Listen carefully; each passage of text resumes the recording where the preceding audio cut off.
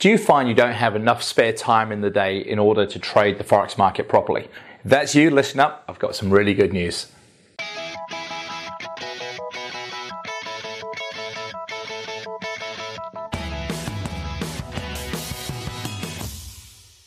Hi Forex traders, Andrew Mitchum here, the Forex Trading Coach of video and podcast number 259.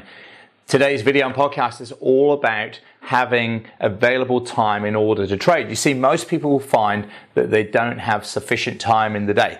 I had an email just this morning from a guy called Brian, and Brian said to me, Andrew, look, I don't think I'm going to do your course because I don't have enough time to dedicate to trading. You know, time I go to work, come home, help with wife, help with the kids, try and do something for me, some sports, leisure, music. There's just not enough hours in the day to then go and sit and watch charts all day. And it's a common problem that so many people have. And you see, the problem is that so many people think that they need to be staring at the charts all day. And in reality, you don't. See, the problem is this: when most people start trading, they want to be looking at the charts all day long. They're looking at every pip of movement. They're looking at every news release. They're adding indicators. They're trying to make this special combination, this nice concoction of magical indicators that's suddenly going to tell them all these perfect trading signals, and you're going to buy here and sell here. Unfortunately, it just does not work like that. And most people then start to go down to shorter time frame charts because they want to look at 5-minute charts or 15-minute charts, and they're trying to pick every single movement, every swing, every upward movement, every downward movement. And when they place trades, they're placing them because they are ready, not the market is ready. It's like, well, my clock says, you know, I've got an hour to trade. I'm going to find a trade, and I'm going to find something suitable to trade. And so they're forcing themselves to go shorter and shorter time frames and just placing a trade for almost like the need to want to place a trade, not because it's the right thing to do at that time. And then when they place a trade, they're scared to leave the charts because they might miss out on 1 or 2 extra pips on that trade, or it might pull back against them and, oh my goodness, what am I going to do now? You know, you understand what I'm saying, because we've all been there, and I've been there myself, so I know exactly that's the reality for most new traders. Now, I can tell you that after 15 years as a full-time Forex trader and a coach, I've kind of seen it all by now. I've been through it all, and I've seen it all, and I've heard it all. I can honestly tell you this: the phrase less is more is absolutely perfectly suited to becoming a good Forex trader. And what I mean by that is this: the less you trade, the less time you spend looking at your charts, the less you're fiddling with trades, the more you'll make, the better you'll be. Give you an example. Today is the 1st of February.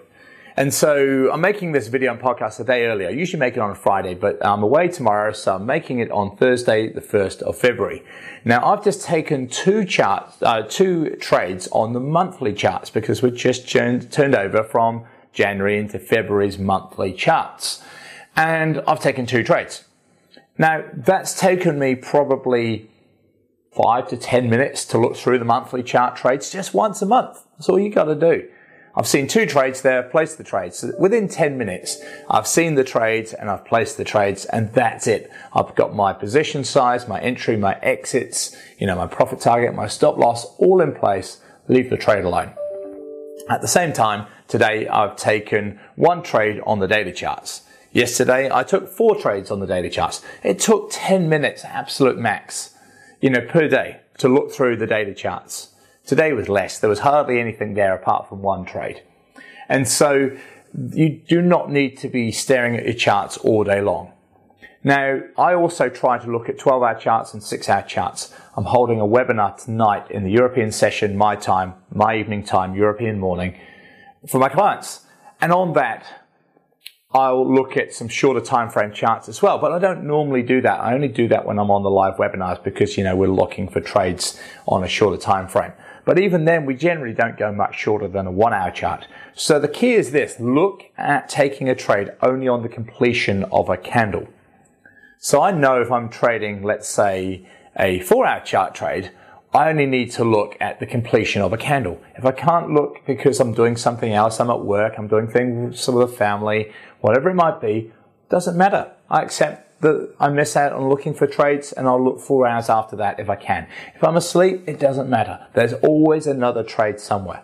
So don't force yourself into looking at short time frames. Don't force yourself into having to be at your computer at a certain time. You've got to remember that if you're going to become a good trader, it has to be something you can do realistically. So it needs to be, something you can do that suits you. And it needs to be something that's enjoyable, because when you get those right, then becomes profitable. You start scratching around on 5-minute charts, getting scared to leave the charts, scared to leave the computer, you're going to burn out, and your family's going to not like you because you're spending all day looking at this thing, looking at charts.